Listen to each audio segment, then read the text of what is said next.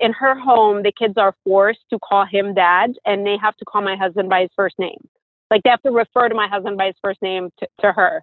Like, he's not their dad when they're in her home. Okay, wait a minute. Let's back up. Mm-hmm. I don't think I've heard this one before. You're listening to the Nacho Kids Podcast, where we discuss all things step family related.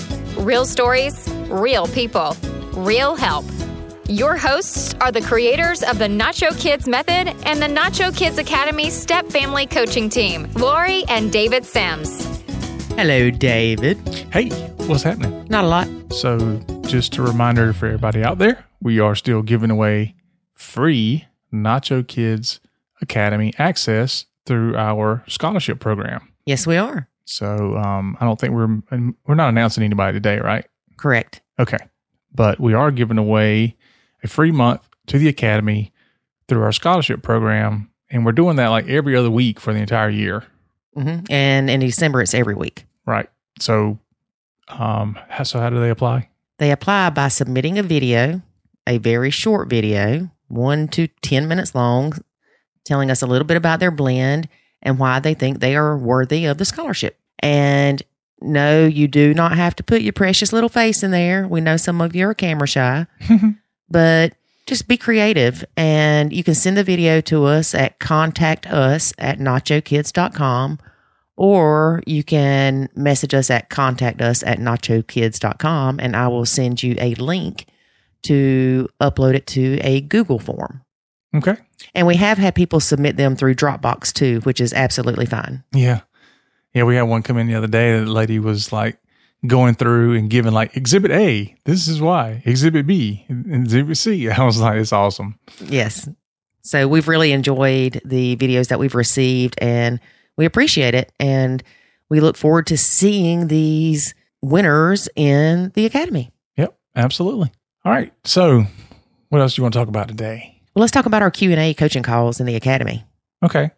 So inside the Academy, for those members that are there, we have what we call Q&A coaching calls, because sometimes they're Q&A and sometimes they're coaching.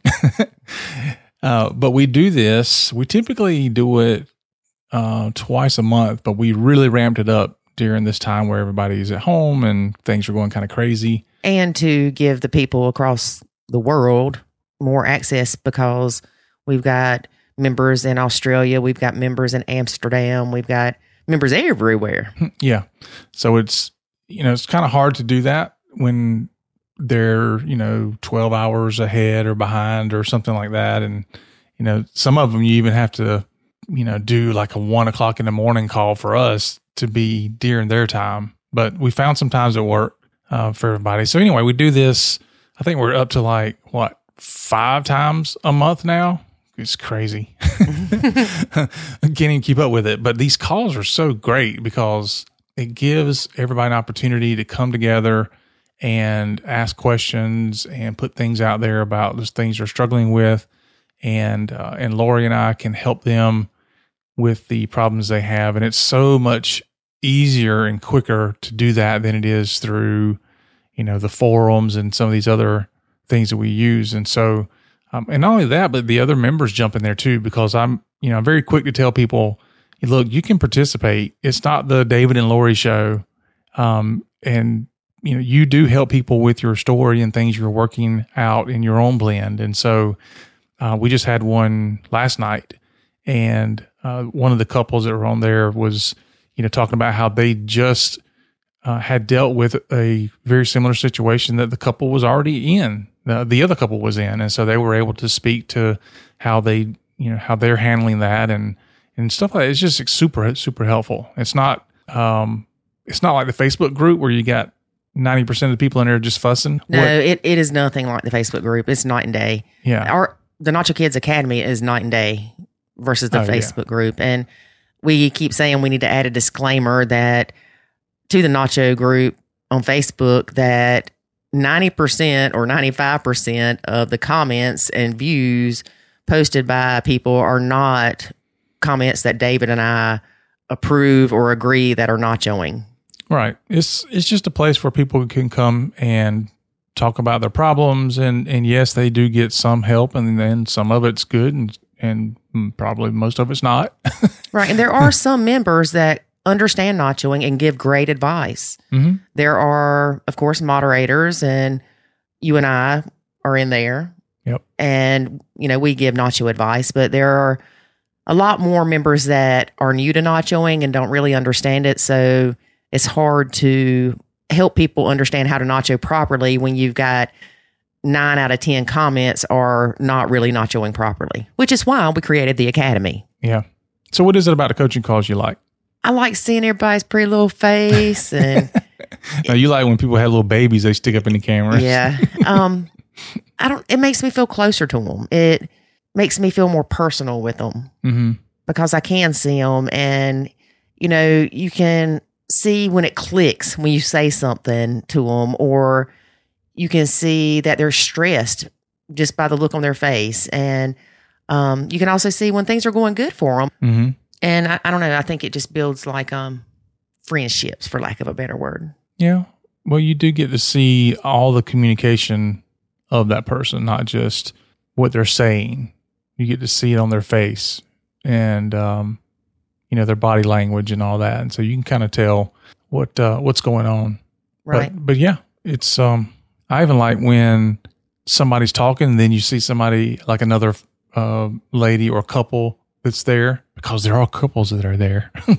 There's a couple of couples. Yeah, actually, we had like all couples last night. Mm-hmm. So I keep thinking that I'm going to start doing just a men's only call, but that hasn't happened yet. But it might. We might do that just for us guys, because we need a special kind of help. Yeah, y'all do. Yeah, it's called dealing with the stepmom. Okay, whatever. Whatever, David. Anyway, the coaching calls are fantastic, and that's just one of the benefits of being in the Academy. Yep. All right, David, let's talk about our guest today. All right, let's get moving. Our guest today is Jennifer. She has been in a blend. They've been together 6 years, but they've only been married 3.5. And she wasn't around the stepkids a lot prior to the marriage. And here you go.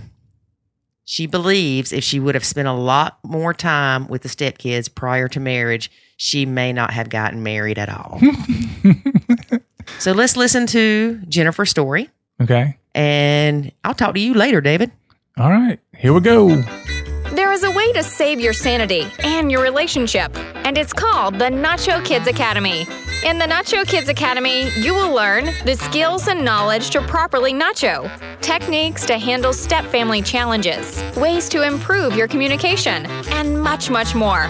Visit NachoKidsAcademy.com and sign up today to join other step-parents who are seeing the life-changing benefits of nachoing.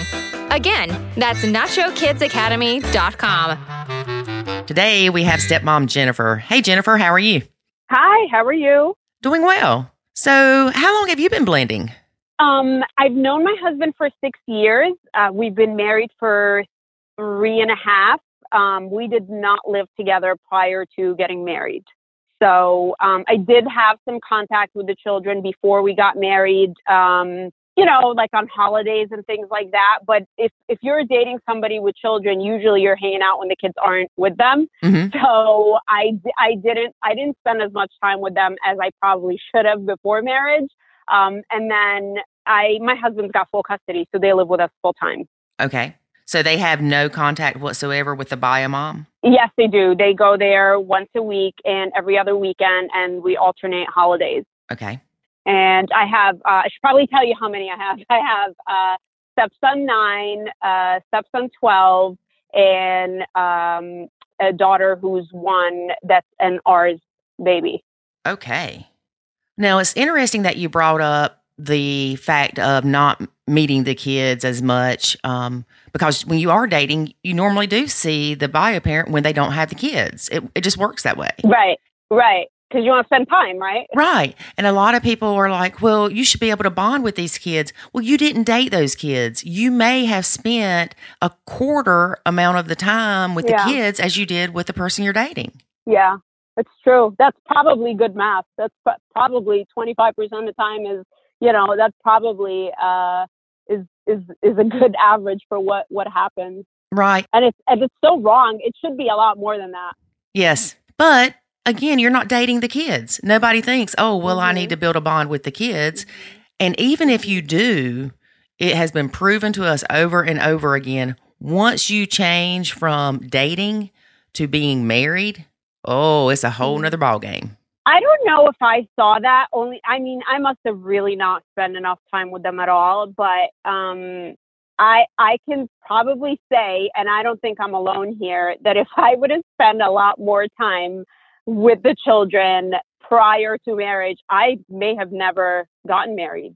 Really? Well, I mean, not, and I don't say this from a perspective of not having affection for the children, but, you know, as a stepmom who is many times a primary caretaker of the kids, and I entered into this marriage with no children of my own, that's a huge transition. Yes. You know, it's a big, big, big life change. And, you know, it's funny because you theoretically know that your life is going to change in that way when you marry this person, but you don't actually know until you are, you know, knee deep in the trenches. Mm-hmm. Yeah, that's that saying that we love of, you knew what you were getting into. No, I did not. Yeah. Yeah. I remember hearing you on one episode saying, you know, don't you hate when people say that? And I honestly hate when people say that, because I think there's a small element of it that's kind of like an I told you so. Yeah. You know, the person like, I feel like when people say it, it's almost people who are like laughing at your misery. You know what I mean? There is no sympathy or empathy in that when people say you knew what you were getting into. It's almost like I knew you would fail and I'm happy that I'm right. Right. You know, and that's, I think, what's most hurtful about it. Right. And I like to liken it to getting a job. You may be hired to be customer service at a company. Well, then something changes, and the next thing you know, you're doing purchasing or you're doing accounting. Just because you go into something thinking you know what the job is going to be or the role is going to be, it changes. And the expectations of going into a blend, there's very few people that I really think can say, yes, I went into this. This is what I expected. This is what happened, and nothing was awry. Yeah.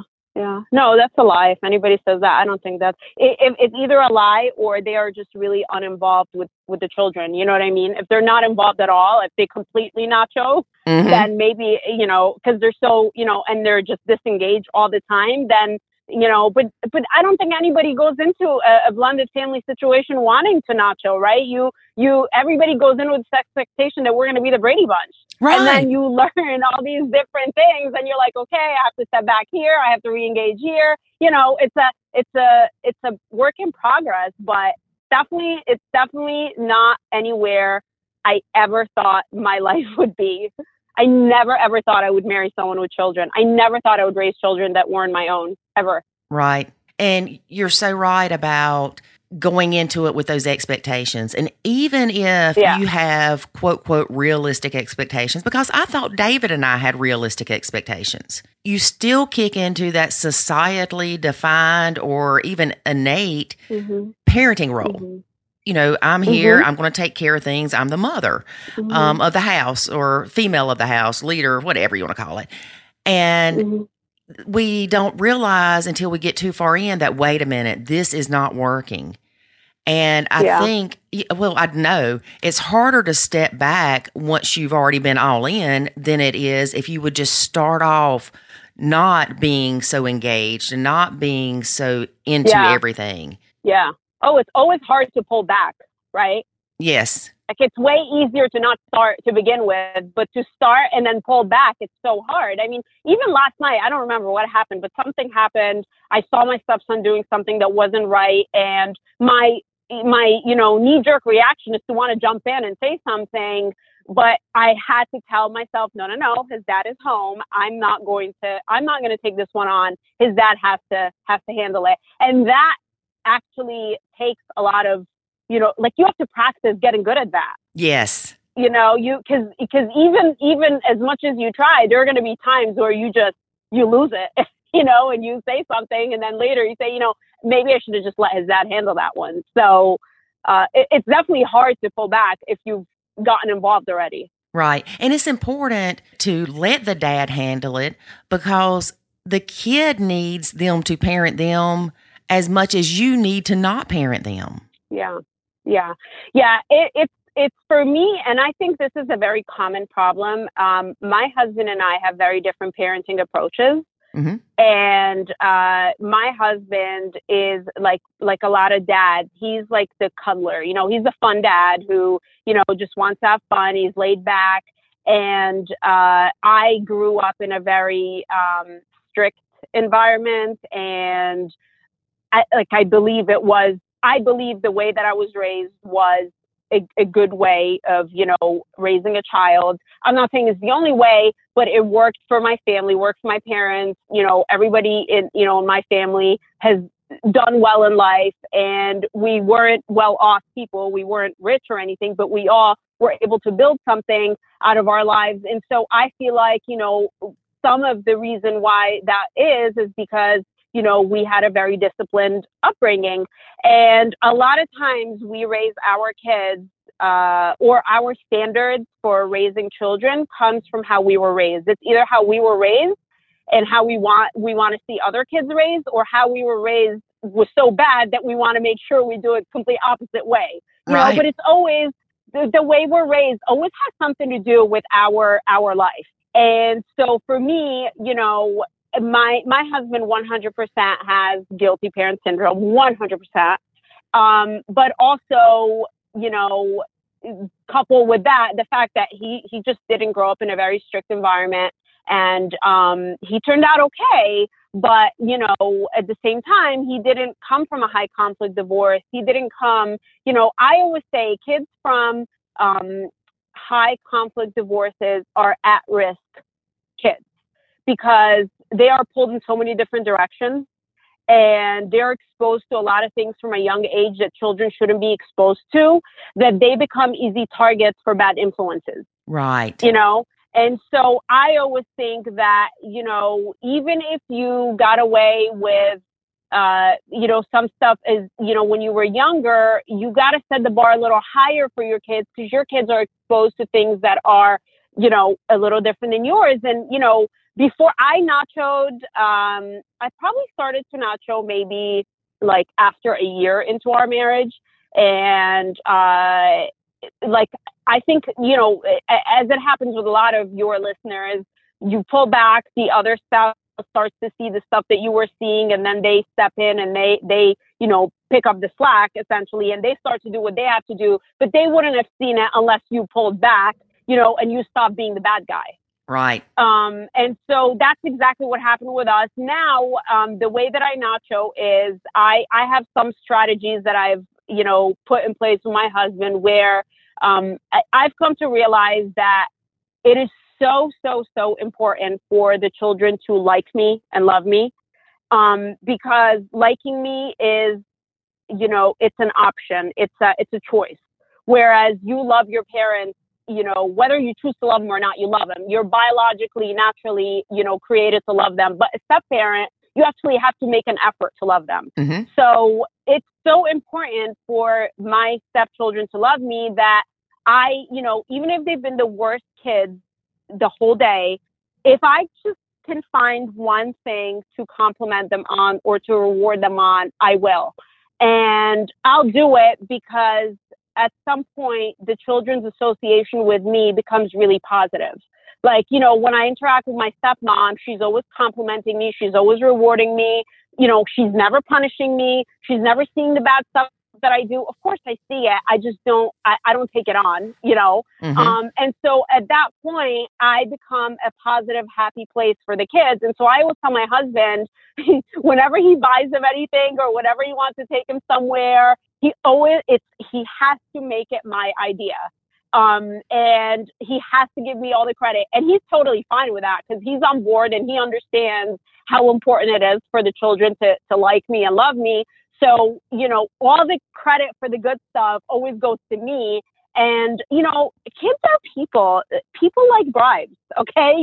If you meet somebody who's going to constantly give you stuff and constantly be nice to you, there's no way you're not going to like that person. And so, that's really what I do. So I nacho all the bad stuff, and I take credit for all the good stuff, and I get involved with all the fun stuff. And the only thing that I, established with them very early on is, number one, I've told them from day one, I am not your mom. You have a mom. You have a dad. I am not your mother. I don't want you to call me mom. I don't want you to think of me as your mom. I am your dad's wife. I'm your stepmom. I will take care of you, in the ways that I should, that I owe you, meaning, fix you a meal or, help take you to school, whatever it is, but I'm not your mom. And what I found was, because I have constantly told them that I am not your mom, I've never been in the position where I tell them to do something and they would say, well, you're not my mom. Don't tell me what to do. Because they've never been able to hurt me that way, because I've just taken that power away from them by telling them that I'm not trying to be your mom. And sometimes when they get into it with their dad and I could see that their dad is not really getting through to them, I would tell them, listen, my opinion doesn't count. Okay. You don't have to do anything to make me happy. I'm not your mom. I'm not your dad. But can I share with you as a friend what I think of X, Y, and Z? And I find that they are really receptive when I do that. And my opinion of that is, when we were kids, we didn't think our parents were cool. If anything, a lot of us were embarrassed by our parents. But then we would have like a fun uncle or, a parent's friend that we thought was the coolest person in the world for whatever reason. And then if they said the same thing that our parent was saying day and night, all of a sudden we'd listen to them. Right. And so I try to position myself as that person, because I think I'll get a lot further with them that way. Right. As a mentor or a confidant. Right. Yeah. It's different when the kids realize that, hey, she's telling me this because she's been through it. She doesn't want me to get hurt, or she just wants to share what she's learned in life, not as she's telling me what to do. Right. And I have no skin in the game. You could do what I'm telling you to, or you don't have to. It doesn't make a difference to me either way. And so now they have the freedom of choosing to do the right thing rather than being forced to do it. Right. And it is so different. It's funny because David's kids will tell me stuff before they talk to him about it. Oh, with me, they do that all the time. I'm constantly telling my husband their secrets. Yeah. Yeah, they're way more comfortable because there's no consequence with me. There's I'm not going to punish you. There's no consequence. So they're way more comfortable telling me things. They will sometimes look at me for their needs right in front of their dad. And that's a big win for me. As someone who's not their parent, when they treat me like a parent, I find that to be a big win. Yes. And then the other thing that I did teach him is, even though I'm not your mom and you're not my children, one thing that we do believe in this house is human decency. So I'm never going to disrespect you, but you're also not going to disrespect me. I'm never going to call you a name. I'm never going to be hurtful to you. I'm never going to put my hands on you, of course. I expect you to also behave as a decent human being, because those are the rules of this house. So when I, tell you I don't like how you're talking to me, it's not because I'm trying to be your mom. It's because I expect you to treat me with the same respect that I treat you. And then even though I'm not your parent and I'm not in charge of you and I'm not the boss of you, when your dad leaves me in charge of you, I am in charge of you. I am your boss. You will listen to me. And the only reason it is that way is it's for your safety. And because you are a responsibility that I have to return to your parents in one piece.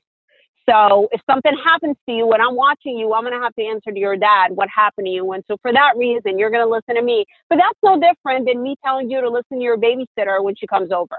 Right. That's all it is. Your babysitter is not your mom, but you're going to listen to her, and so in that sense, I am going to be in charge of you, but let's not, get it confused. I'm not trying to be your parent here. And they understand that, and they're okay with that. I remember one time, for those that don't know our story, things were so bad with David and I, we were about to divorce. The stepkids hated me, and I know everybody doesn't like the word hate. It's funny, it's okay to say the stepkids hated me, but if I say I hated the stepkids, then it's a completely different ballgame. So I'll just say the stepkids hated me and I didn't care for them very much. So I had to disengage and step back or Nacho Supreme 100%. And so when they came into the house, I wouldn't even say hey, because if I said hey to them and they didn't respond, it made me mad. Well, I took that out of the equation. They couldn't make me mad if I didn't try to engage with them first. And I remember one day thinking, I'm treating them different than I would a stranger. If I saw a stranger, walking through the parking lot and you make eye contact, you go, hey, how are you? But the difference with that stranger is we didn't have that hurt between us and that resentment and that anger built up. So we had to all heal from that. And it took about a year. And then the next thing you know, I started re-engaging slowly. There were times I would re-engage and go, whoops, not ready yet, whether they weren't ready or I wasn't ready. And I'd step back again. But then it got to the point where they would come running in the door, Lori, come here, I got to show you something. Not Daddy, but Lori. And so, you have to understand the dynamics. And if you are at a place where there is resentment and there is anger, you've got to step back enough to be able to heal from that and then slowly start re-engaging. And it may even be where you test out saying hey to them when they walk in the door. And if they don't respond, go, okay, well, you know what? They're not ready yet. But at some point they may be. You just have to kind of test the waters. But you also have to not take things personally. And that's very hard to do. That's very hard. It's very, very hard to, it's hard to not take it personally, Lori, because it is personal. You know what? It is personal. It's not personal because it could be anybody filling in as their stepmom and they would get the same treatment. But it is personal because it is you, because you're the stepmom. There's nobody else. Right. And so it is personal. But, I hate we talked about how we hate you knew what you were getting into. But one thing I had to really train myself to do is to stop feeling sorry for myself. And it's not because it's not a tough situation that we're in, but because I realized that feeling sorry for myself was only making things more difficult. Yes. If waking up every morning with that dread of having to see these faces was making it really hard to see these faces, but waking up every morning and saying, it's a new day. I know we ended last night horribly, but I'm just going to try to smile and be nice for the 45 minutes I have to see them before I drop them off to school. And you're definitely going to start seeing some improvement, but constantly feeling like you just got handed a really bad hand, it's not going to help. And, in that sense, you do have to be honest with yourself and say, look, I really did know what I was getting into. You know what I mean? And if you didn't know, at the end of the day, we all do have the option to walk away from our relationships, you know? And so, sometimes you also do have to put that option on the table. I'll be honest with you. I've never come to the serious stage of going to see a divorce lawyer or anything like that. But I have before fantasized and really considered what it would be like if I just went and got another house and moved out. And I have thought about it. And ultimately I came to the conclusion that, even though things are really difficult, my husband and I are better together than we are separately, and so this is the right relationship. It just unfortunately has, its obstacles. And, I try to tell myself, I don't have a problem. A problem is having a kid who's got cancer. A problem is having a spouse who, might get killed every day because he's deployed, to Iraq. I don't have a problem. I have a problem that has an expiration date when they turn 18. Our problem is high conflict biomom, honestly. So for me, I always say, like, my problem has an expiration date. So it's not really a problem. I just have to find a way to make the time pass, and if I make the time pass and somehow survive, we'll be okay. You brought up, waking up in the morning and saying today's a new day. One of the blogs that I wrote, one of the first blogs I wrote was Clean Slate. And it is starting each day with a clean slate. don't harbor yesterday's resentments and allow it to steal today's joys. Mm-hmm. Because we can all sit. It's true. Yeah, we can all sit here and think of reasons to be mad. Or I can look at the scratch on my coffee table and go, you know what? That just makes me mad. That's a nice piece of furniture. I paid a lot for that. Well, you know what? It happened 6 years ago. It's okay. Yeah. Thank God it didn't happen when one of the kids was stabbing the other with a knife or something. I mean, you know. Yeah. It's, right. And like you said, it's almost putting things into a different perspective. You said you listened to the podcast, so I'm sure you've heard me talk about the Nick guy that's got the chicken leg. Yeah. I can't ever remember his last name, Juicio or something. Okay. But if he can find positive in life, we can find positive in life. Right. There are people that their kids do have cancer and they can find positive. Right. So just because little Johnny is a pain in the butt and a holy terror and he's constantly trying to get you and dad to split up, there is a positive to find in that. And I know it's hard, but you can do it. Yeah. Yeah. And, I also, I talk to people. I mean, there are people who have really bad family problems in non-blended families. Oh, yeah. And so the thing with being a step parent or in a blended family is that it always feels so isolating, right? Like I think of my neighbors, to the right, the left, and the front house of me, those are immediate neighbors. There's no blended families there. You know what I mean? And so when you're a blended family, you feel so isolated. You feel like nobody else is out there, but that's not true, but within these same houses, there are problems. There are, these non-blended families, there are problems. There are illnesses. There are addictions. There are a lot of problems, and so we have to get out of that mindset of my problem is the biggest problem in the world. It's not. It's probably a really crappy feeling that you have, but it's not. And there are days. I mean, like yesterday, I had a really bad day. My heart was just in the pit of my stomach all day. I was in a bad mood, and so I can exactly tell you if anything horrible had happened that day, but I just didn't feel myself that day, and that's going to happen. But you just have to try to take every day as it comes, and if you really feel that this is the end of the rope, it's also okay to walk away. It's also okay to say, no, this is not going to work right now. Right. Now, one thing too, in our Facebook group and even in the academy, we stress the importance to people of if you're not dedicated to make this work, then it's not going to. You can't have one foot out the door or threaten to leave every other week or threaten to kick somebody out every other week or threaten divorce. That's true. And expect it to work. And so when I told David when we started the nachoing thing and I said, all right, we're going to give this a shot. And we both agreed, this is what we're going to do. We are going to make this work. We are not going to talk about living separately to try to make it work. We are not going to talk about splitting up. We are going to make this work.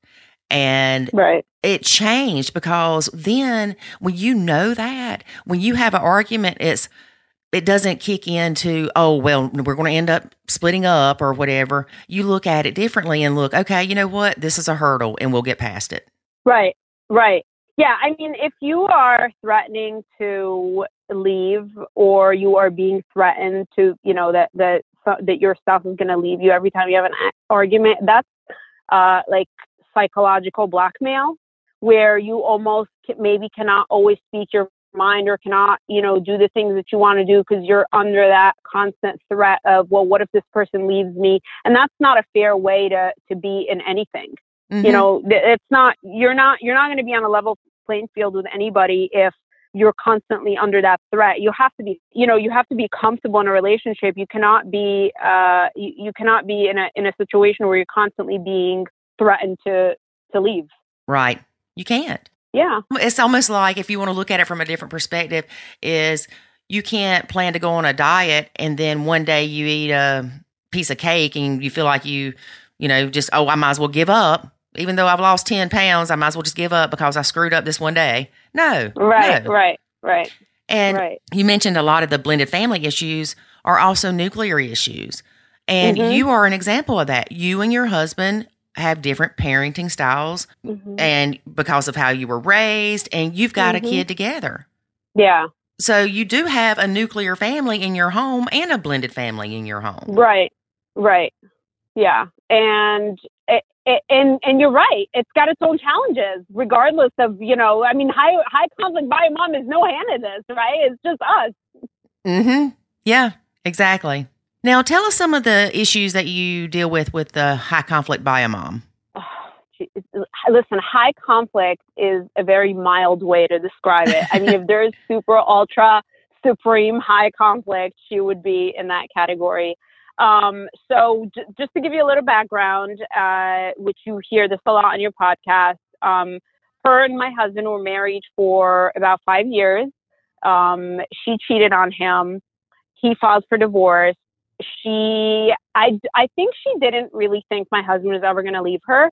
And so when he filed for divorce, she basically told him that if you go ahead with this divorce, I am going to make sure that I make you miserable for the rest of your life. And she has kept that promise. And then she turned around and she married the guy that she cheated on my husband with. And in her home, the kids are forced to call him dad, and they have to call my husband by his first name. Like, they have to refer to my husband by his first name to her. Like, he's not their dad when they're in her home. Okay, wait a minute. Let's back up. Mm-hmm. I don't think I've heard this one before. So, I'm telling you, this is really special. So dad's name, let's just say, is Fred. The kids call him dad when they're with him. When they go back to bio moms, it can't be, well, my dad took us here, or my dad this. It's Fred did this, Fred did that. Yeah, and their dad is her husband, who she cheated on my husband with. I mean, is that like not twisted? That is really twisted. Yeah. Okay, you might win the Twisted Award. Yeah. And this started when they were like 3 and 6. No, before that, maybe like 2 and 5, because their divorce took a long time to, when the divorce was finalized, the younger one was 2. So I would say the older one was exposed to this since he was 3-4 years old.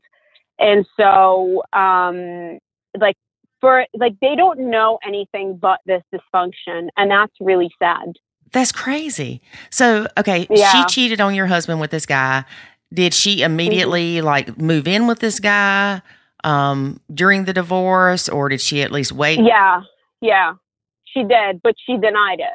Okay, yeah, that's she good. Did, but she pretended like it wasn't. Yeah, she did, but she denied it, and then after divorce was finalized by a couple years, maybe she ended up marrying him. But my husband knew all along that they were together. I mean, and my husband didn't care. I mean, he told me when he caught her, they had marital problems, and they were all marital problems that you could work out. But when she cheated, it's almost like he was looking for a reason to get out, and she gave him that reason. Yeah. And so it was like, perfect. This is not meant to work out. I'm going to file for divorce. He did. And she, on one hand, he tells me that her ego is really bruised, that he divorced her. On the other hand, I don't understand that, because you cheated, that marriage couldn't have been that important to you. And then you turn around and you marry somebody else anyway. Like, why do you care so much that he divorced you, But she has then made every effort to, my husband and I own my own business. My husband is a doctor, and we are broker than anybody you'll ever know because of all the attorney's fees that we've paid. My husband and I share finances.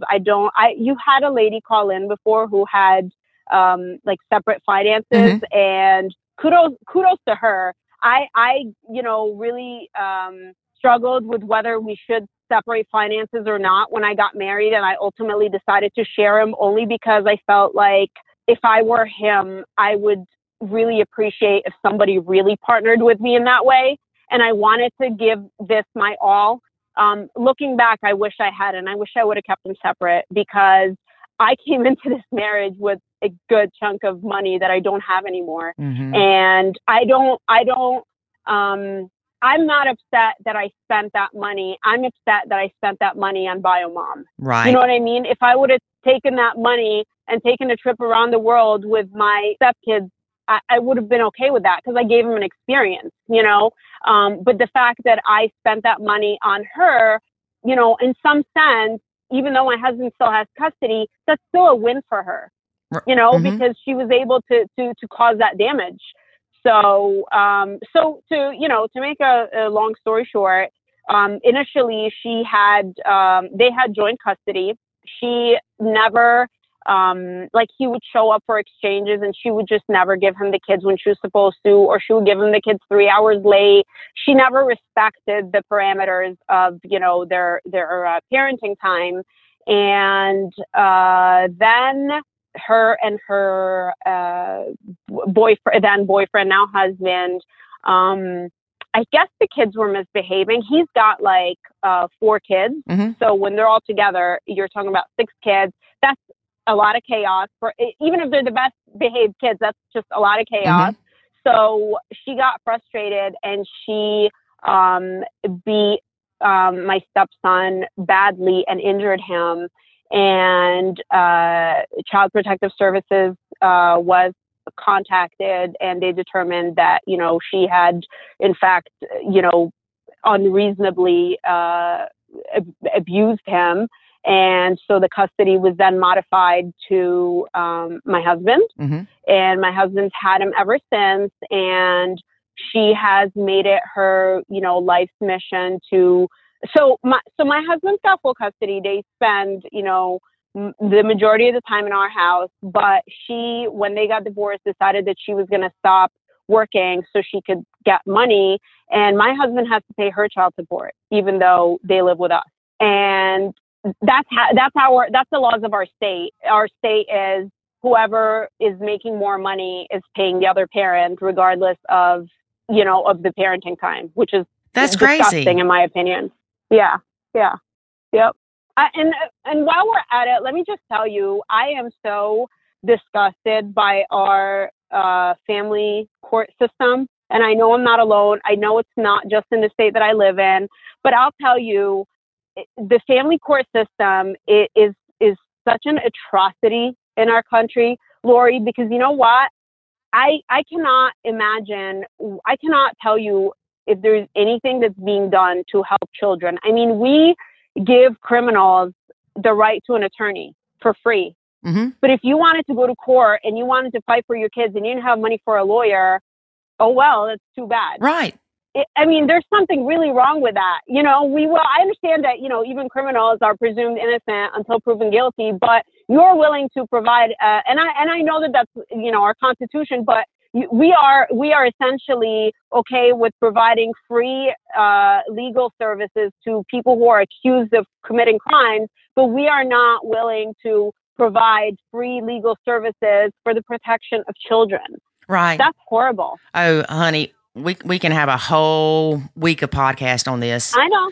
And I don't want to get down that wormhole, but you know, it drives me insane because, like you said, if you don't have the money to go back to court to fight for your kid, say the kid is, I don't want to say being abused to the point that DSS needs to, or Department of Social Services or whatever you call it, where you are, where they need to be brought in. But, you know, if like Biomom, she's not bringing the kids back when she's supposed to, you shouldn't have to go retain an attorney for $3,000 to $5,000 to go handle that. Right.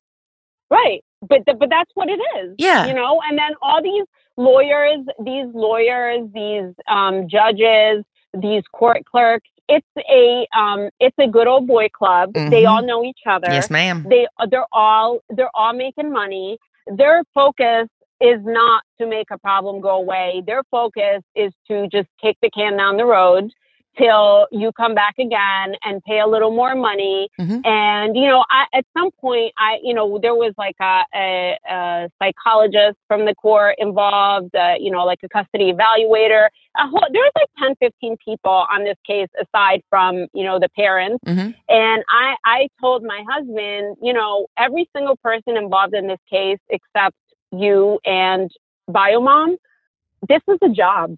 This is a job for them. Mm-hmm. This is a job that they clock into and clock out and use this job to pay their bills. Right. You know, anybody that's charging you hourly is not going to do the job in 1 hour. Right. You know what I mean? Anybody that, you know, and this is so sad because at the end of the day, you are fighting for your children. And even her, even no matter how wrong she is, she's still fighting for her children. Mm-hmm. But to everybody else, this is just a job, right? You know, and it shows. I'll tell you, it shows that it's a job because it's just like it's like a money generating machine. That's all it is.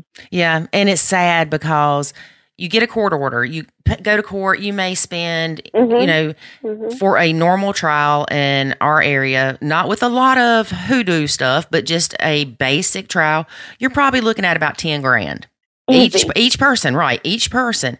And so you get this court order, you've sold everything you needed to be able to pay this attorney, and all of a sudden the other person's not following the court order. Well, guess what? In order to hold them in contempt, you have to go back through the process, and then you have the temporary hearings, then the whatever, and then, oh, well, the judge decided not to do anything to them. So what? The crap. Yeah, right. That's the other thing. The threshold for not following court orders is so high. Like, you have to literally, you know, physically sever a limb on your child before anybody really, you know, they don't take anything seriously, really. There's no motivation to follow court order. You know what I mean? Because people violate court orders, but nothing really happens to them. And I think that comes from nobody really wants to take kids away from their parents. You know, right. Nobody wants to pull that trigger because it's a very heavy burden to carry. But at the end of the day, you know, I would like to tell these judges, this is the path that you chose in life. Right. You know, you wanted to be a judge, right? You know that, you know, part of your job is sometimes to send people to jail. Part of your job is sometimes to take kids away from their parents because they're unfit. You can't be so wishy-washy and not put any weight on what you do. But, you know, for a long time, I thought we were the only ones who had that problem. And then I joined, you know, a couple of Facebook groups that are, you know, around this topic, and it's everywhere. It is. It's not in my state. It's everywhere. And it's actually amazing that this kind of stuff doesn't have more publicity. You know what I mean? Because, I mean, a while back, everybody was talking, I don't want to get into politics, but everybody was talking about criminal justice reform. You know, that's great that we want to preserve the rights of quote unquote criminals. But what about children who haven't committed any crimes? Like, isn't there justice for children? Right. You know, I guess there isn't. I guess it's not like a money generating platform for politicians or for anyone. So, you know, who cares? Right. It seems like to me that things need to be more black and white with the court system, family court system. So just say that Fred, you know, not your husband, because that's really, but say Fred, you know, violates the court order. He is in willful contempt of the court order, which means he knew what the court order said and he chose to go against it. Okay. Right. First strike. Fred should have to pay $1,000. Right. Fred would think twice about that if he did it again, or, you know, thought about doing it again. Yeah. But the fact that Fred got his hand slapped and was told, you know, don't do that again, or better yet, the different judge could go, well, that should have never been in the papers in the first place, so I'm just going to remove that. That's happened to us. Yes. Yeah, that's happened to us. And it's so frustrating. And, you know, aside from the direct impact it has on the kids, you know, in terms of not protecting the kids or exposing the kids to things that they shouldn't be exposed to, I think we don't look at the psychological impact it has on the parent that's really struggling. I can tell you a lot of nights where my husband should have been spending time with his kids, but instead he was shuffling through court papers and screenshots that he wanted to print and getting ready for court. And, you know, that's time away from your kids. Amen. You know, you know, or just the not being able to be psychologically, you know, emotionally present for your kids. You know, your kids are here trying to tell you about their day, and your mind is racing in every direction about what's going to happen in court tomorrow. It's so wrong. You know, I didn't grow up with that, and I feel sorry for my stepson that that's the dad that they get sometimes. Right. You know. and there's just no other, and no matter how much I try to compensate, and I try to maybe take him out of the house to get ice cream while he gets himself together, I know they want their dad. Yeah. I know they want their mom. I know that I can be a Band-Aid, but I can't really, I can't make them healthy again. And it's sad. It's just a problem that snowballs and never gets solved. And unfortunately, the only way, it's going to end is when they age out of the system and they become over 18. But at that point, the damage is already done. Right. It's funny you said that, because I remember my son was little. Now, we have to remember I spent the first 8-9 years of his life in court. I thought that was going to be the end, but apparently it's not. But anyway, we won't go down that rabbit hole or rabbit trail. I remember having a great day, pulling up to the mailbox to get the mail, and there was a thing from the attorney, some kind of mess where his daddy had said blah, blah, blah. And it changed my mood. Number one, it kicks you into anger because, okay, most of the time it's not true stuff. But then you think of the bill, the finances. I was a single mom. And then it's, well, like you said, the hours and hours and hours I spent trying to get ready for court, being stressed out. My son could ask me something and I would respond to him in a not as nice tone as I would if I wasn't stressed out about the court crap. Yeah. You took it out on him. Yeah. You took it out unintentionally. It's so frustrating and it's so stressful. And, I felt like I could have put my son through Harvard. Now, I will say, in my state, not in my state, but in the court cases that we have had, because we've had several, it has been where they have ordered him to pay at least part of my attorney's fees. So that's kind of a deterrent for him to not keep taking me back to court. Yeah, my husband tried to ask for that many times just for that reason, because he feels like if she felt the sting of it, she would back down, and they won't order it. Well, that's because where you are, they're making him pay her when she doesn't even have the kids. So they're going to look at it, well, she's not working, she can't pay it. Yeah, but she last year filed 16 motions. Yeah. And she had an attorney. So if you are not working and you need to collect child support, where do you get the money to file 16 motions? Oh, I know. And nobody, and I don't understand how no judge is willing to look at that. I don't know how no judge is saying, what is wrong with this picture here?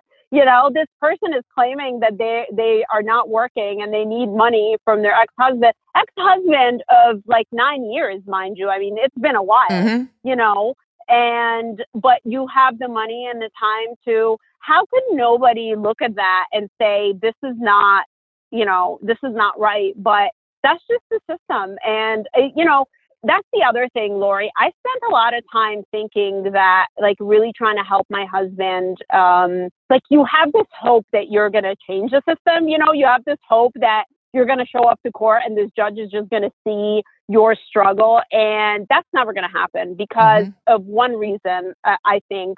When I read some of the posts, and there's like a lot of custody and single parent groups on Facebook. When you read some of these posts, after a while, the stories all start to sound the same. You can't tell which person is who because they're all very similar cases. And I think to these judges and lawyers, it's just all the same at the end because they don't have any emotional bond to the story because it's not their kids, right? It's just a job. So it's just all the same. It's just all boxes that they're checking before they get to go to lunch.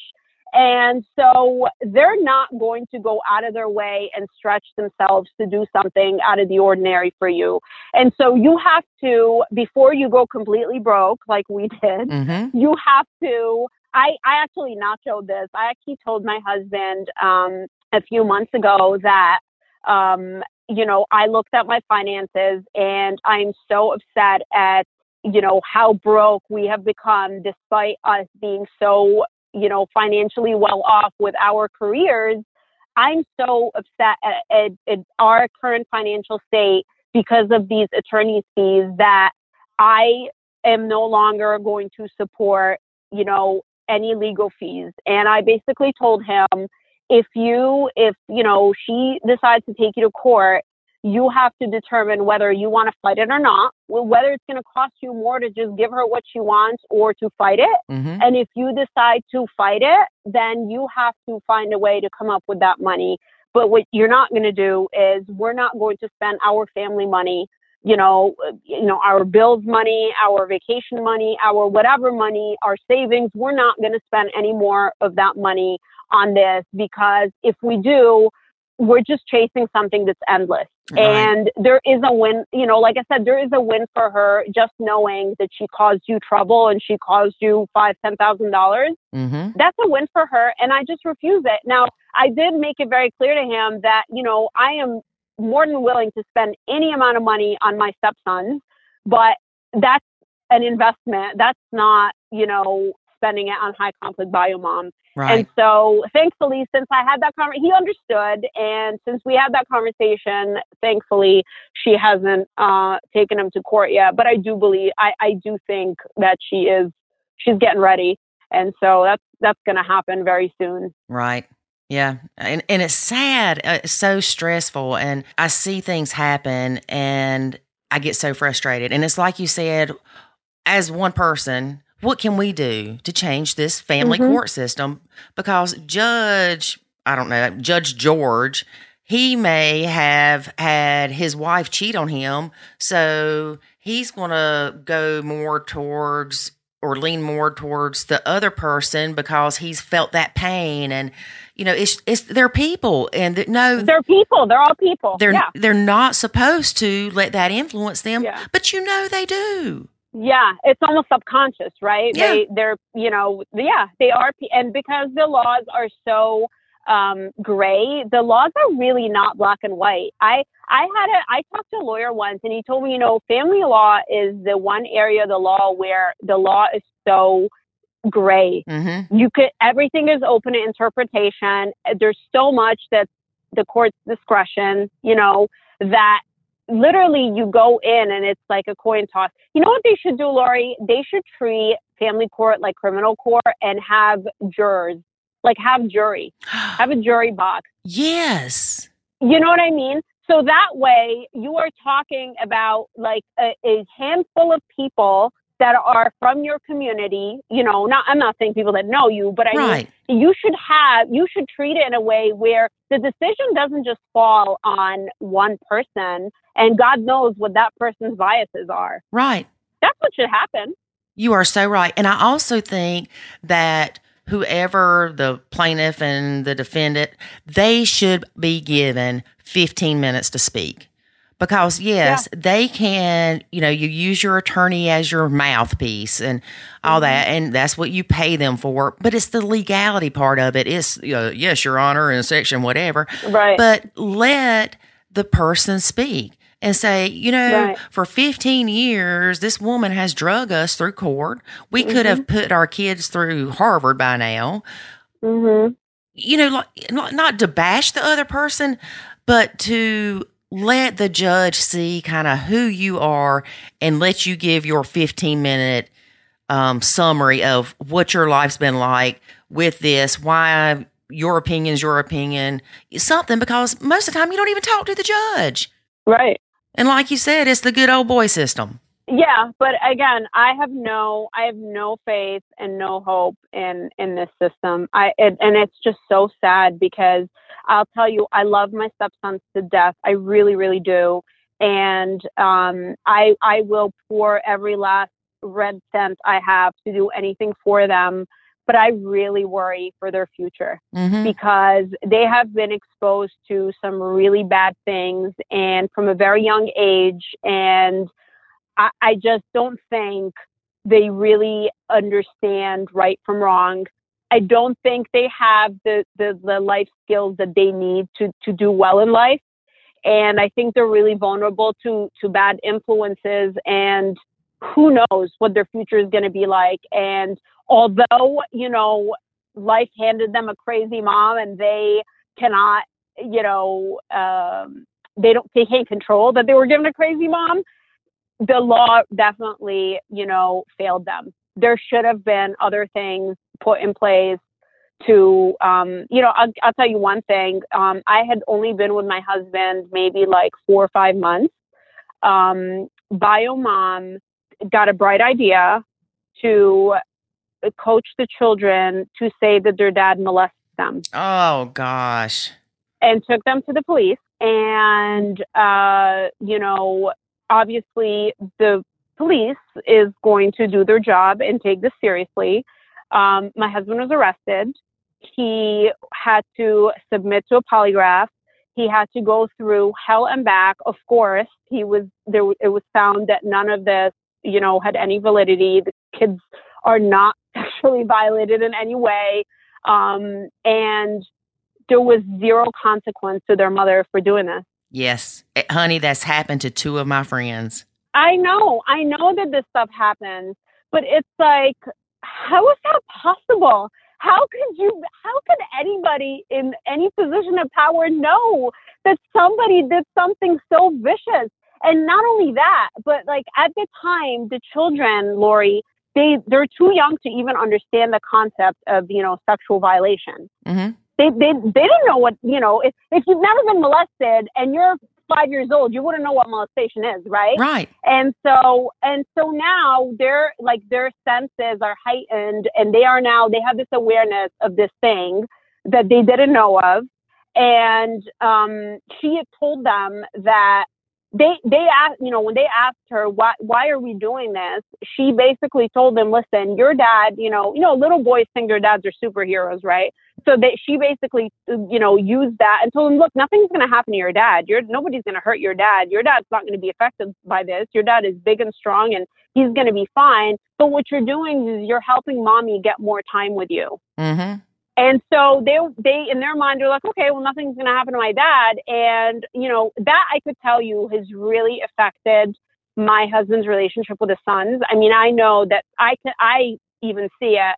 He really, like, there is this wall between him and them now. He still loves them and provides for them, but I know, like, that's really changed how he views the boys. And if it ever comes up in conversation, they will say to him, well, but nothing happened to you anyway. There's no actual, they don't actually feel bad about it. And I told him, I think when they're a little older, when they start to understand the implications of what that could have done to you, they might, develop some sympathy. But, just the fact, it's scary to me that they're that way. You know what I mean? It's because you don't know what else they could go and say at this point.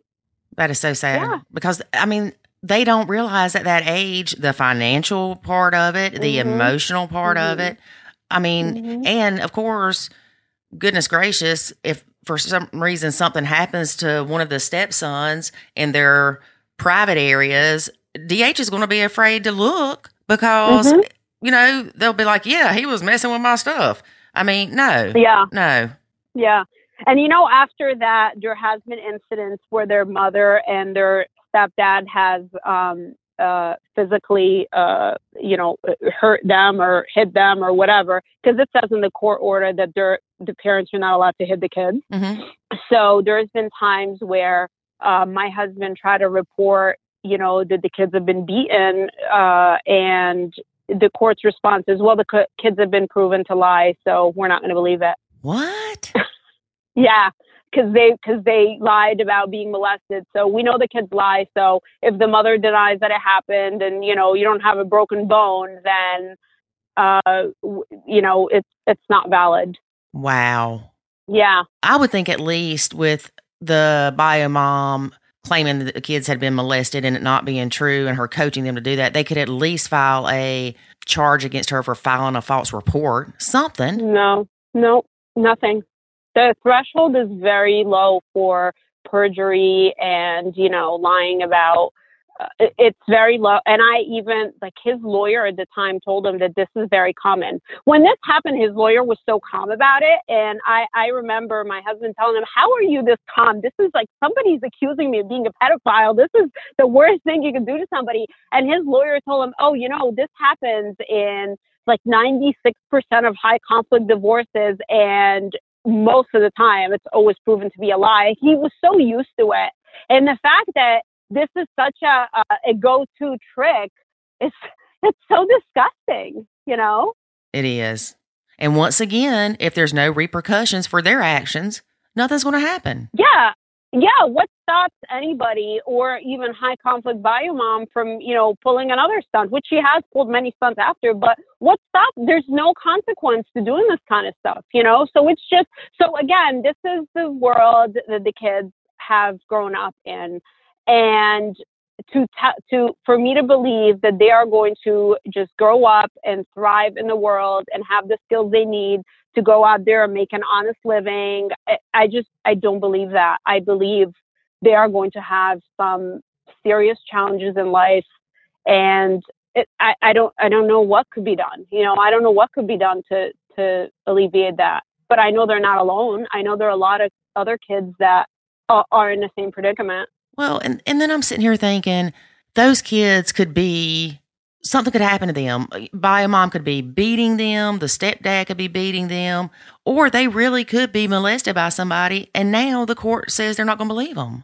They're not going to believe them. My lawyer actually told my husband that the only way she would, because my husband wanted her to get, supervised visitation because of just the stuff they're exposed to and all that. And his attorney told him, listen, here are the conditions that that's ever going to happen. A, she's, addicted to a controlled substance, or she's a drunk and, gets into a car accident. Like, she has one of those things on a record where it's just so black or white, or if she breaks the kid's bone. Okay, like the threshold is so high, like, well, you don't want to see the kid's bone get broken. You're trying to prevent that from being happening, but basically he said, your son coming home telling you that he got beaten, okay, or even if he has a bruise, it's not going to, at worst, she'll get a little slap on the wrist, maybe pay a little fine, but you're not going to get the kids protected from her without anything that drastic happening. Wow. So after, seeing all this, I've just realized that, you should not waste your money, into this system. You really have to do that equation in your head of, if she's asking for more child support, and that ends up costing you $2,000 a year, that $2,000 a year is less than paying an attorney $10,000. Right. Yeah. Even though she doesn't deserve it, even though the kids are never going to see that money, that's just the only way to make it go away. Right.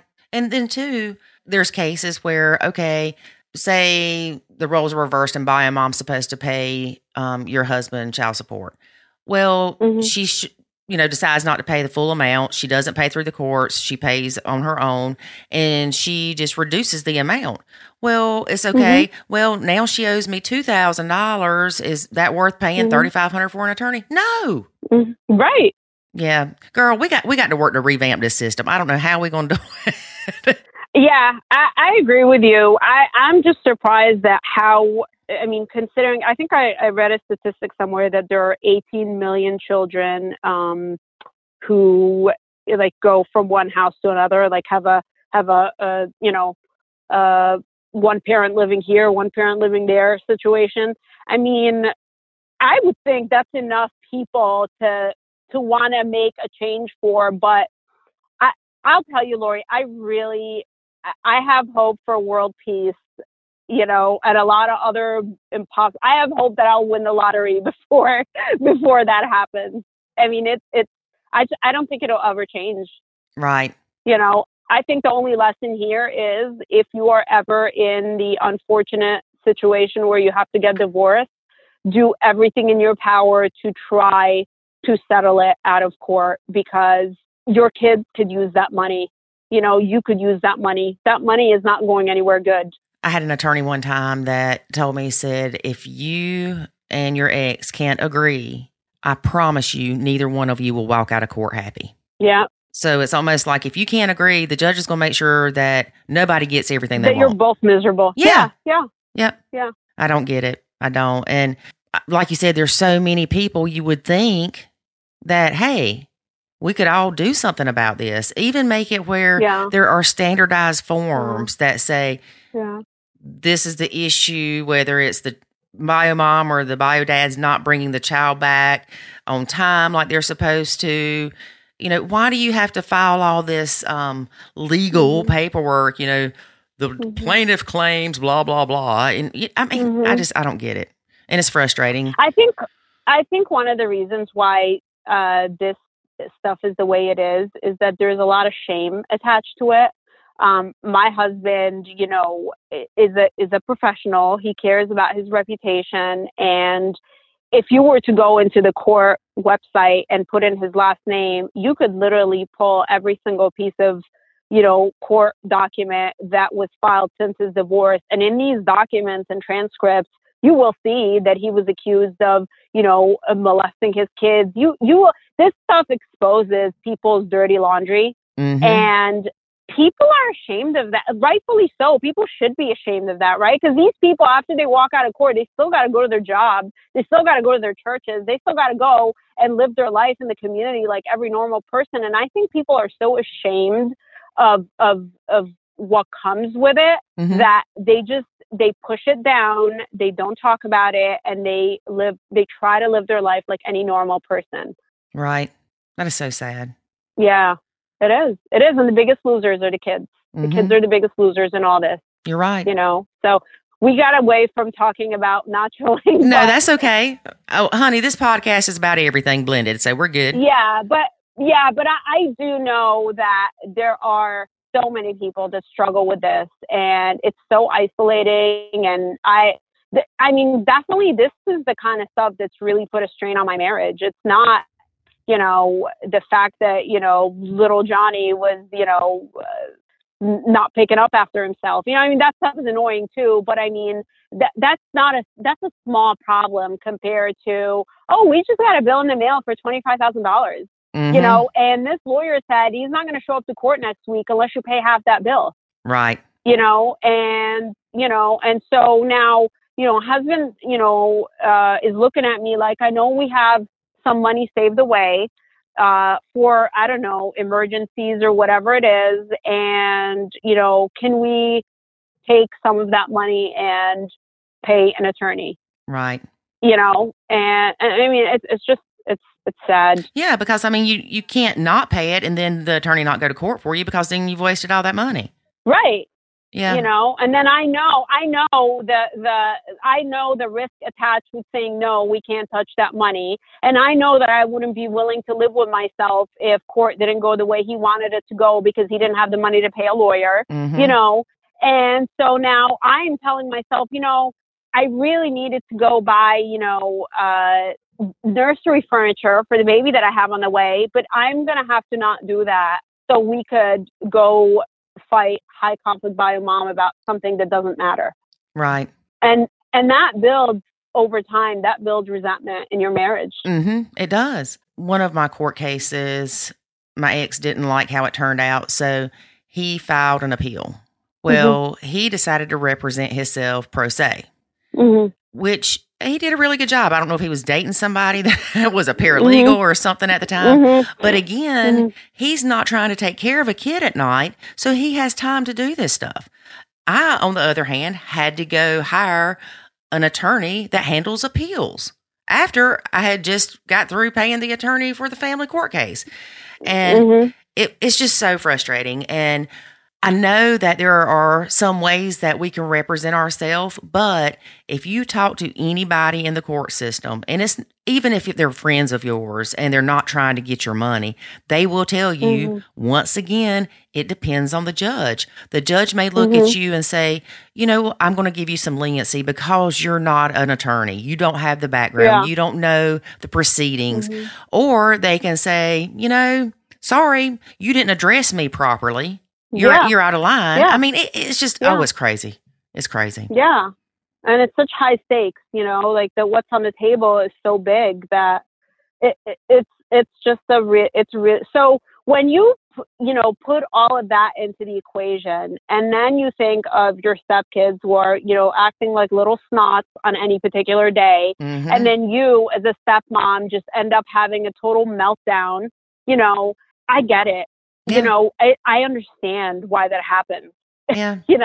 Yeah. I understand why marriages could, not work out sometimes. I get it. Right. Oh, I could too. Too much. It's too much for one person. Well, I mean, life in general is expensive, and finances are a big part of struggles in families. Mm-hmm. And then you add this to it. And like you said, you get a bill for $25,000 and you're like, you're sick, you want to throw up, but you got to do something. Yeah. Yeah. So what do you do? We went to our accountant maybe 2 years ago to do our taxes, and she wants to see all of our bills because she's so good. She could, find anything to, I'm a business owner and so is my husband. So she wants to find any way to save us as much money as possible. And so inevitably she ended up seeing all the checks that were written for attorney's fees. And she actually initially thought they were mistakes. She thought we gave her like duplicates, because it's like $5,000. So she, because in her mind, she was like, there's no possible way somebody's paying that much. And when we told her that we were, she was shocked, because I've seen people say, oh, I just wish I had the money to do this. And my answer to that is it just becomes endless. It's like a bottomless pit. Right. I wish we didn't have any money. I wish we would have been broke from day one, because then we would have never spent that money, Right. But it's just like, it's like having a drug problem, it's like the more money you have, the more drugs you buy. Right. Yeah. So it's like, and that's what it is. It's like, oh, the more money you have, the more and if what the bad part is, if your lawyer is also handling your child support stuff and they see how much you're making, it makes them very comfortable. If they think you're making a lot of money, it makes them very comfortable billing you as much as they want, because they already know what you make. Mm-hmm. Exactly. Yeah. And so, and it just comes down to, do you want your kids or not? Right. Do you this is what it's going to cost you if you want to fight for your kids. But they still have the nerve to tell you, oh, but I can't guarantee any results. Right. Yeah.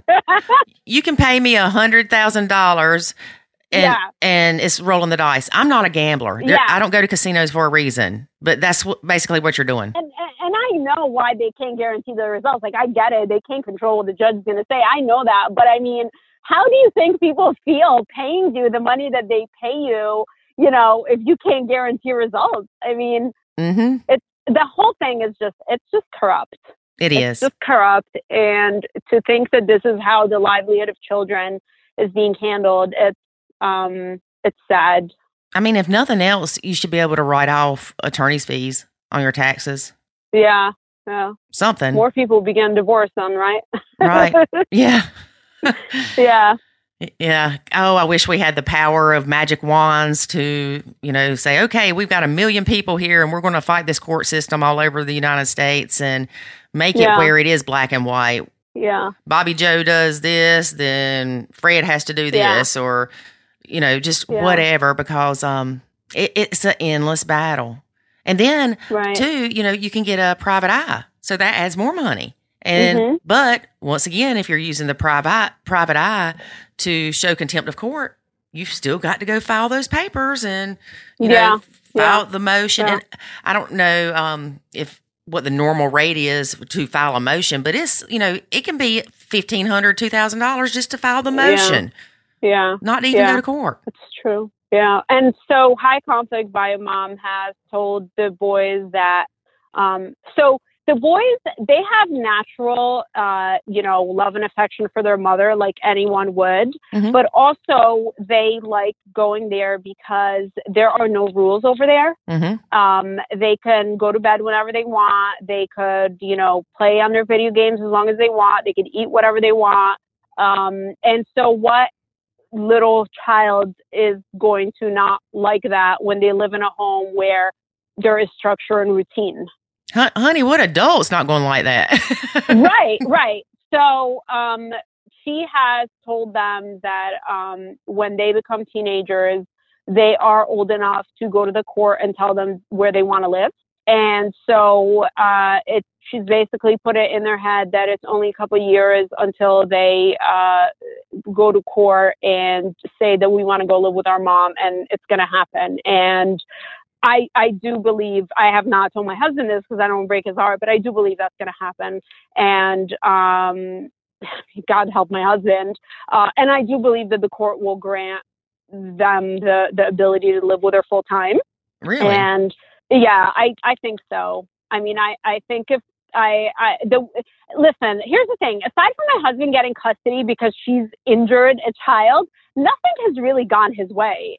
You know what I mean? I cannot now think that everything is just going to go away. I think they will let them go live with her. And it's probably going to take them maybe like a year or two to realize what she's about, because in spite of all the money that she spends on court, she doesn't buy them clothes. She doesn't take them on vacation. She doesn't spend any money on them. Mm-hmm. She just spends all her money on herself and on court. And, but she promises them a lot of things. And so I think it's going to take them some time to realize that she's not really going to ever deliver on her promises. Whereas, you know, in our home, we do what we say we're going to do, both good and bad. If we say that, you know, you will be rewarded for X, you will be rewarded for X. And if we say you'll be punished for something, you will be punished for it. So there is that trust.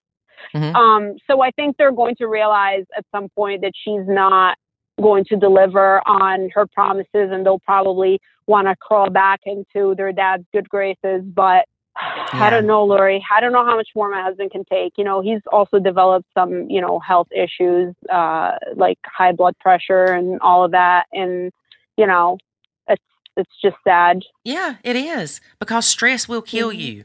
It literally will kill you. Oh, yeah. One thing you had brought up was BM telling the kids that they can choose where to live at a certain age. I know that varies from state.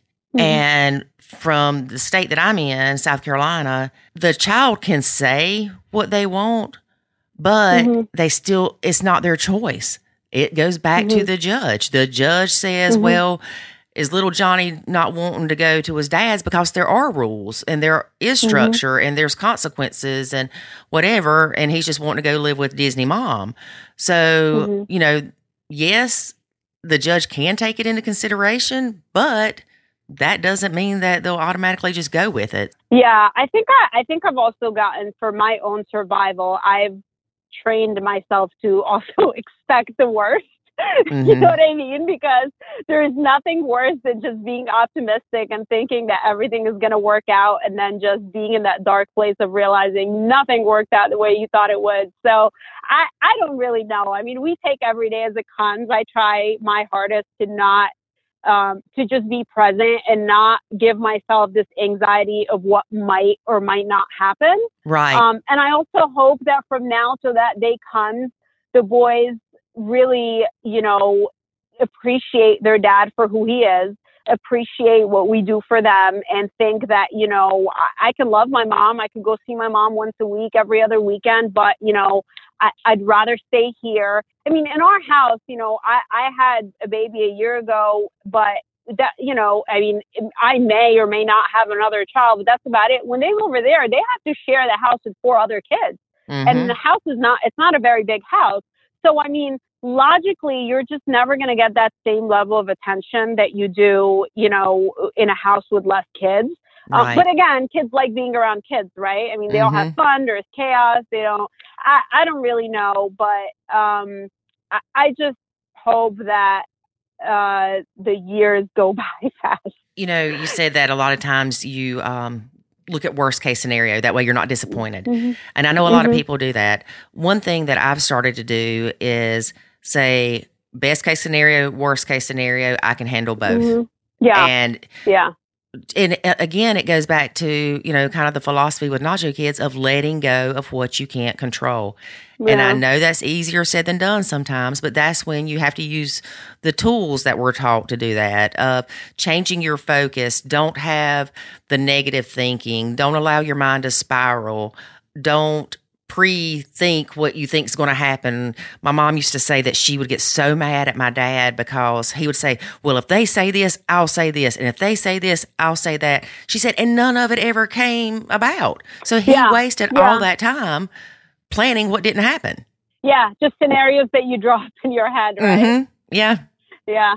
Yeah, I know. And I'm guilty of doing that. I think it's just my personality. I'm a planner. I plan everything. And I think that's part of your planning is you just try to figure out every possible scenario on how you'd respond to it. And nothing ever turns out that way. It's always something completely different. But I hate that this is part of the dynamic of a blended family. Like, I wish all we had to worry about is just bonding with these children that we didn't birth. Right. I wish that that's all that was on the table is, here are two kids that we're, giving you, and you figure out a way to love them and get along with them and have them love you and get along with them. If that were the only thing we had to do, and there were no other stressors, it would be so much easier. And if you kind of think about it, you came into your marriage with an ex-husband and your husband had an ex-wife. In my life, we just have an ex-wife. I was not married before this. Right. So really, there are families that have it way worse than I do, right? Like, there are families that have double of what we have. Yeah, I guess we're the double blend.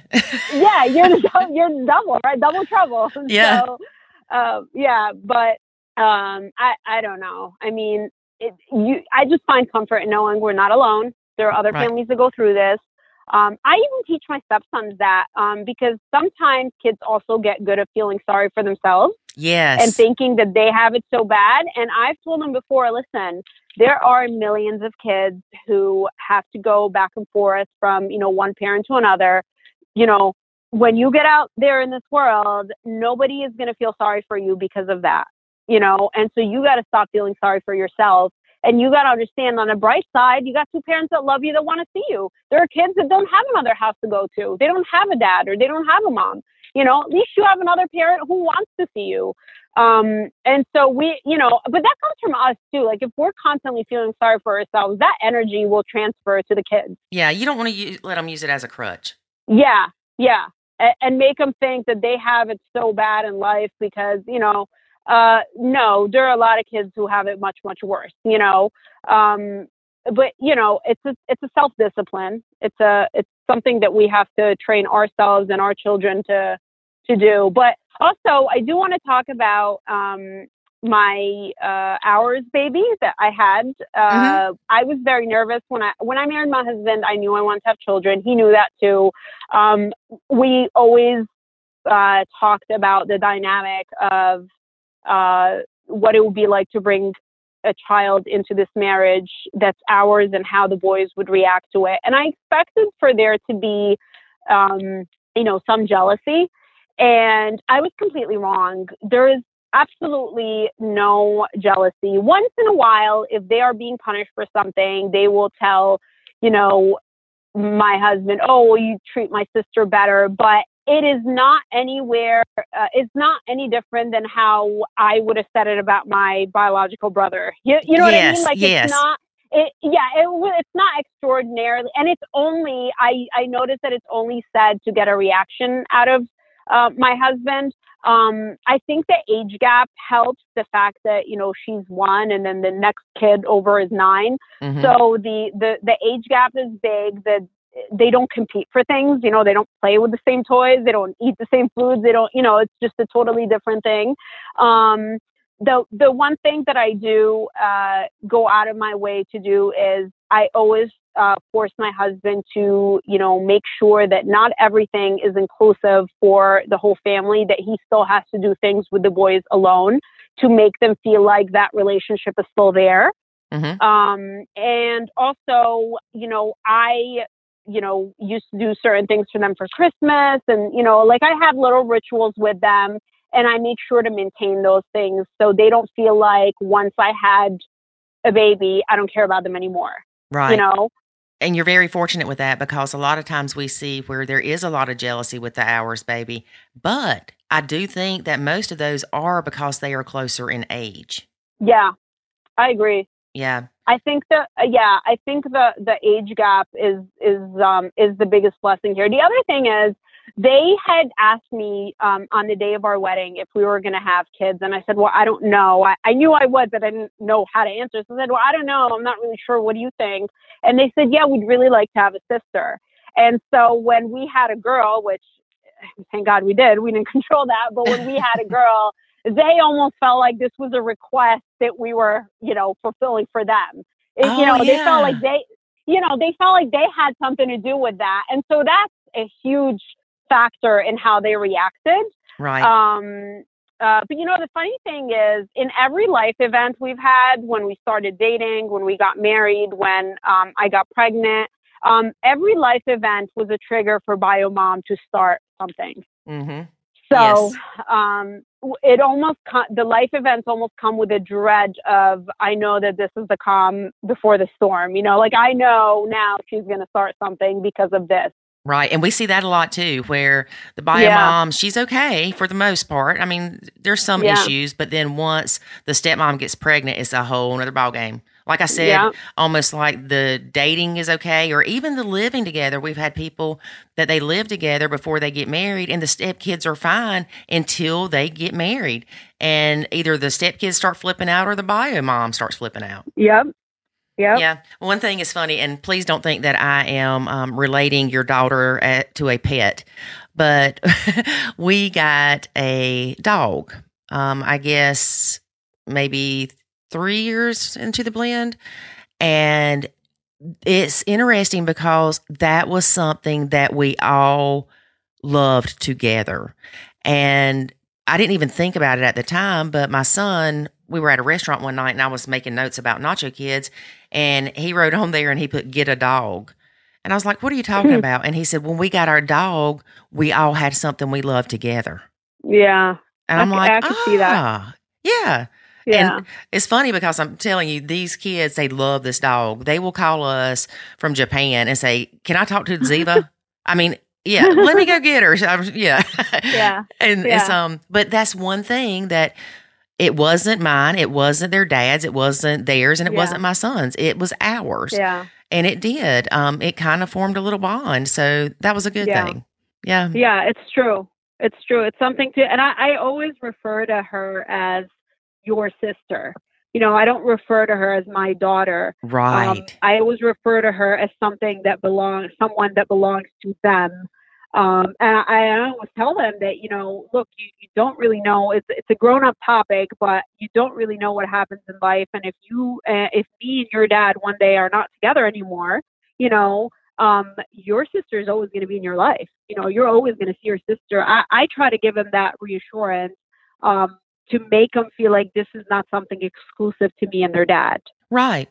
Because they've already went through the loss of their mom and dad being together. You don't want them to worry about losing their sister. Because if they're worried about losing her, they won't bond with her right. Right. Yeah. Well, Jennifer, it has been awesome having you as a guest on our podcast. Thank you so much. I'm so happy I got a chance to participate, and thank you for the support you provide for, women like us. Yeah, women like us. Yes. Well, thank you again, and I hope everything works out and that you don't end up back in court anytime soon. And who knows, one day we may rally a bunch of women together and change this court system to where, and I don't mean just women. I will refrain from saying just women, but also men, because I'm in a parental alienation group where dads, they're having the same issues. And so we just need to all get together and revamp this court system and find a way to I agree. Make it work for the children, because that's what it's supposed to be for. I agree. Yep. I agree. I'm in. Count me in. There you go. I'll make a note. Jennifer's in. All right. Well, thank you again, and we hope to talk to you soon. Thank you. Bye-bye. Bye. I'm not too fond of the family court system. Is anybody? Well, even though it's really been in my favor when I've been involved, but I still think it's shady. It can definitely use some improvement. Well, I really like Jennifer's idea of having jurors. I know. I don't know what it would take to make that happen. I don't know why it's not that way. Right. I don't know. I know that it's certainly probably a difference because, it's not a criminal case. It's a family court case. But still, that would take away the power of one person and their personal experiences from deciding about these kids. Yeah, or at least give you the ability to request a jury trial, which is what the criminal system does. I mean, you can have what's called a bench trial where the judge makes the decision. But the jury trial is typically what people want, because that's when you get the ability to have multiple people listen to it and come to a consensus. Right. And two, she brings up a good point that criminals get a free attorney, but not in the family court system. You are going to have to pay. Yeah. I do wonder, though, if it came to that, like let's say they did make those changes, how much longer would it take things to happen? Because, now in a legal system, of course, it depends on the charge, but you could, be charged with something today and it'd be 2 years from now before it actually makes it to court. You can't do that in family court systems. Well, the family court system is not too speedy in some instances, but I think the family court system, well, at least in our state, has made some kind of rule or something to where a court case needs to be closed within 365 days. So I don't know. It was just an interesting thought. I'd never thought of it that way. Yeah. But then you'd have to go through the process of selecting jurors, but still, I just think it would be. Yeah, you can see, like, during the jury selection process, you're like, are you part of a step family? And the person might know, like, all right, we strike the juror. Yeah. You need to be part of a step family. Do you believe in the Nacho Kids method? Yeah. You think you should love your step kids like your own? Yeah. Do you think they knew what they signed up for? I know, that would be great. Yeah. The questionnaire for the jurors. I know. So it is an interesting idea. I wonder if there's any kind of nonprofit or anything out there that like gives families an attorney. You know how there are nonprofits out there that do that for legal work, for criminal cases. I don't know of any, but that would be interesting. Yeah, I don't know. I'll have to do some research. Yeah, find somebody, bring them on a podcast. Yeah, that'd be a good interview. That would be a good interview. We need to get a judge on the podcast. You come to judge. We could probably do that. As a family court judge. Yeah. I know one. He used to be my attorney. He'd be like, no, I'm not going on that. Yeah. We need to probably find a retired judge. Yeah. I can certainly get an attorney. That wouldn't be hard. Yeah. So, yeah. Right. Make a note. Family court judge. See what I can do. / attorney. Or family court attorney. I'm making a note, people. Yeah. Of course, the family, all of them is going to say the same thing, which is this applies to our state. It may not apply to your state. Yeah, but still, I do think that would be interesting. Yeah, that'd be a good one to maybe get listeners involved in, like send in your questions. I mean, I know it's going to be different from state to state, but I think it still kind of maybe gives people some ideas on what they need to be asking and what they need to be looking for. Because I think oftentimes people don't know what they don't know. Right. And so they don't know what to ask or what to look for or, what they should be tracking. Right, because you get into this wormhole, however you say it, to where it's like, oh, let me write down this, let me document this, and then probably 90% of that stuff doesn't matter. Yeah.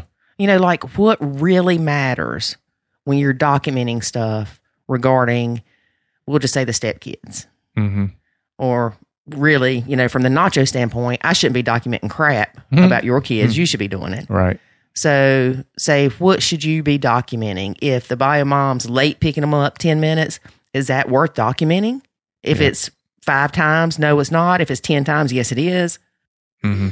Or, they keep the clothes. I'm telling you right now, these judges don't care about clothes. No. They don't care about clothes. I think my viewpoint on it at the time was document everything, and then that way, in case you need it, you have it. But yes, I would say 95% of it was worthless. Right. I mean, they pretty much told me that unless she's abusing the kids, you don't have a chance of getting more time. Right. And my attorney years ago had told me it doesn't matter if the parent is a heroin addict unless they're doing it while the kid's there. Yeah. As long as they're providing, food, clothing, shelter, all that stuff to the kids. I mean, I felt like, as probably many people do, your ex is just, the spawn of Satan. And no kid should ever be around them for any reason. And every decision they make is terrible.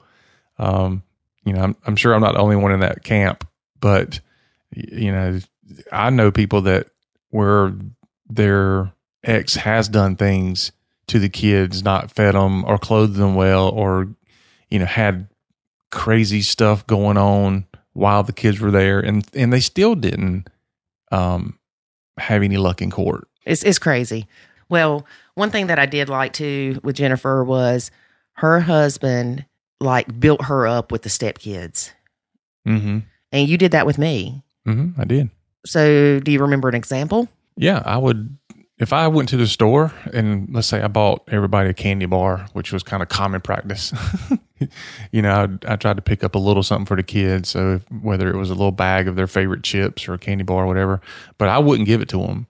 I would come home and I would give it to you to give it to them. Right. And I wouldn't give it to them and say, this is from Lori either. I would let you actually give it to them. Right. And I wouldn't say, I bought this for you. I would just go, here. Here, I got you something. No, I would just say, here. Here. Because I'm not going to say I got you something and lie. You do have something for them. But I didn't get it. Yeah, you had it. Oh my gosh. The blurs between truth and lies. Yeah, but it's just a matter of setting up these positive interactions, because if you're just looking for them to appear, it's hard. It's hard to just find, hey, when will a positive interaction come my way where I can, have one? It's hard. You have to be intentional and make those things happen. And so that's what we were doing. Anytime I found an opportunity for you to have a positive interaction with them, then I tried to make that happen. Even if it was something I was doing for them, if I could somehow make it to where you were doing it for them, I would do it. Well, too many times we hear where the bio parent will say, you better clean up your room because evil stepmom's going to give me crap if you don't. Oh, yeah, don't do that. Hello? Yep.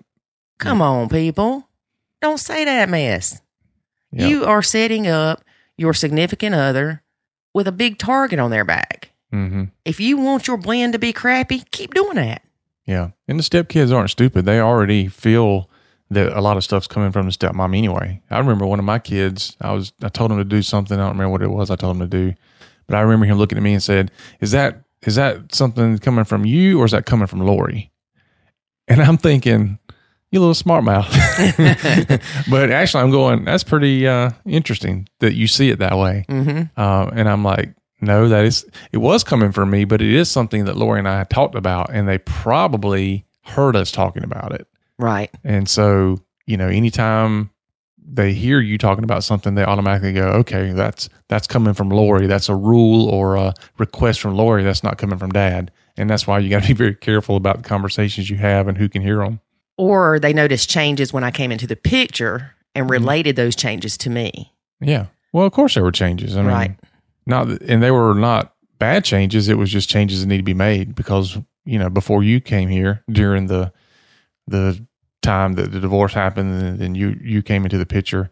I mean, it was a bachelor pad here. Me and the kids ran around, did whatever we wanted to do, jumped on furniture, played the music loud as we wanted to. It was just, there was whatever they wanted to do. That's just what we did. And so they were like, this is great. But part of that was because I was also trying to make this a fun time place all the time because I felt bad that, the divorce happened and, I stayed in their childhood home. So I was trying to keep things fun here so they, saw this as a positive place and not the place where the divorce happened and all that. So it was just a lot of overcorrecting I was trying to do as well. Mm-hmm. Yeah. Or as you like to call it, guilty parent syndrome stuff. It is guilty parent syndrome. It is. And it's not an excuse. It's reality, people. A lot of people will say, oh, well, that's just an excuse that they should, really step up and parent like they're supposed to. They know that. Mm-hmm. We know that. I'm a guilty parent syndrome person. Yeah. I think a lot of people do. I think people that aren't even in blended families do it. Yeah. If you've got 3 kids and one of them tends to excel in everything, then you tend to try to make the one that doesn't feel better about things. Mm-hmm. Well, I remember there's a friend of mine, you know who I'm talking about, I won't mention it, but he used to just get on his kid something fierce for some of the things the kid would do. And then come to find out, the kid had some kind of dyslexia or something like that. I don't know what it was, but it wasn't a behavioral issue, but it was something else that had to do with his learning. Mm-hmm. And so, all the time the kid was making bad grades in school and dad was jumping down his throat. Well, now that he found out that there was some type of disability there, he went like to the extreme trying to make up for all the times he fussed at the kid. And I mean, this went on for years that he had guilty parenting syndrome because of the way he parented the kid based on, what he thought was right. He thought the kid was just being lazy and not doing his schoolwork and all that. So guilty parent syndrome is real all over the place. Yeah, even in nuclear families. Yep. Yeah, and it's not one of those things that you're not aware of, but parenting's hard. Mm-hmm. Sure enough. It's hard on a good day with a supportive spouse that you're all a big, happy nuclear family. But at some point, that little voice in your head says, remember that time you didn't let little Johnny do blah, blah, blah? Mm-hmm. And he cried for 2 days and you hollered at him? Or, I mean, really, I talk about the mind a lot, and the mind is not always your friend. Mm-mm. And, I mean, there's still things that happen when Jackson was 3 that will pop in my head, and I feel bad about it. That was 12 years ago. Yeah. Unfortunately, my son remembers a lot of this stuff, and he, like most people, tends to remember the bad, and he will gladly remind me of it. I love it when he reminds you that he was a mistake. Yeah. Yeah. I mean, and you're like, you were not a mistake, you were a surprise or whatever. Like, no, I was a mistake. Yeah, I need to have him on here. That's what I need to do. And then I'm in the background going, oh yeah, you were absolutely a mistake. Yeah. What does he say? Something about call it what you want, but it's still a mistake. Yeah. It's funny because he and I will look at each other while you're not looking and kind of laugh, that because we know that we're teaming up against you. Getting my goat. Yeah. Pushing my buttons. She's like, no. You tell she's almost about to cry. You weren't a mistake, honey. Yeah. I mean, think about it. Your kid's going, well, I was a mistake. You're like, no, baby, you weren't a mistake. You were a surprise. I mean, you don't want them to feel like they weren't loved or wanted. Or when he says that, my little heart breaks. I'm like, no, I don't want you to feel like you were a mistake. He doesn't feel that way. He just does it because he knows it gets you. Well, he knows that his mama loves him to the moon and back, or to the Pluto and back. That used to be a planet. Yep. So he knows he's loved. You're the best helicopter mom ever. I am. And he's just learned to push buttons like his stepdaddy. Yeah, I'm so proud of him. All right. So anyway, we really appreciate Jennifer being a guest, because y'all think about it. These people are airing their dirty laundry to help you. I know, it stinks too. David. Yeah, I don't know what I'm doing with him. Anyway, don't forget, we're still doing scholarship applications. Yep. For the Sylvia Krakauer Scholarship. Any questions about the scholarship? You can email us at contactus@nachokids.com. Yep. And that's also where you can send the video. Yes. And it doesn't have to be a video of your face. Right. You can be, I don't care what your video, but just do a video and talk about why you should be considered for the scholarship. Right. So I don't care if it's your dog talking or if it's you talking. Or a sock puppet. Hey, there you go. That'd be cool. I would be doing a sock puppet. Yeah. Yeah. Or I'd have my little poop thing that you wind up and it walks. And I'll be like, this is Biomom. Get your little characters and dolls out. Yeah. See, remember, I wanted to do that with the Nacho Kids Academy, and you were like, no. I'm still going to do that. Yeah. And my little Glinda, the unicorn that has the sweet little face, and then you press the button and it's like, Arr! Oh, Lord. Yeah. Yeah, we turned it into a theater. The Nacho Kids Theater presents. Hey, that's pretty cool. I like that. All right, folks, that is our show for today. Thanks for joining in, and make sure you share us out on your favorite. Share us out on your favorite social media site. Okay. Share us out. What else would you say? Just share us? Share about us. No, share us out. Share us out, people. Share us out. And also make sure you apply for the scholarship and join us next week when you hear Lori say, man, David, I can't believe I'm still having to nacho your youngin'. It never ends. All right, folks, have a great week. And remember, life is always good when you nacho. Thanks for listening to this episode of the Nacho Kids Podcast. Find us online at nachokids.com.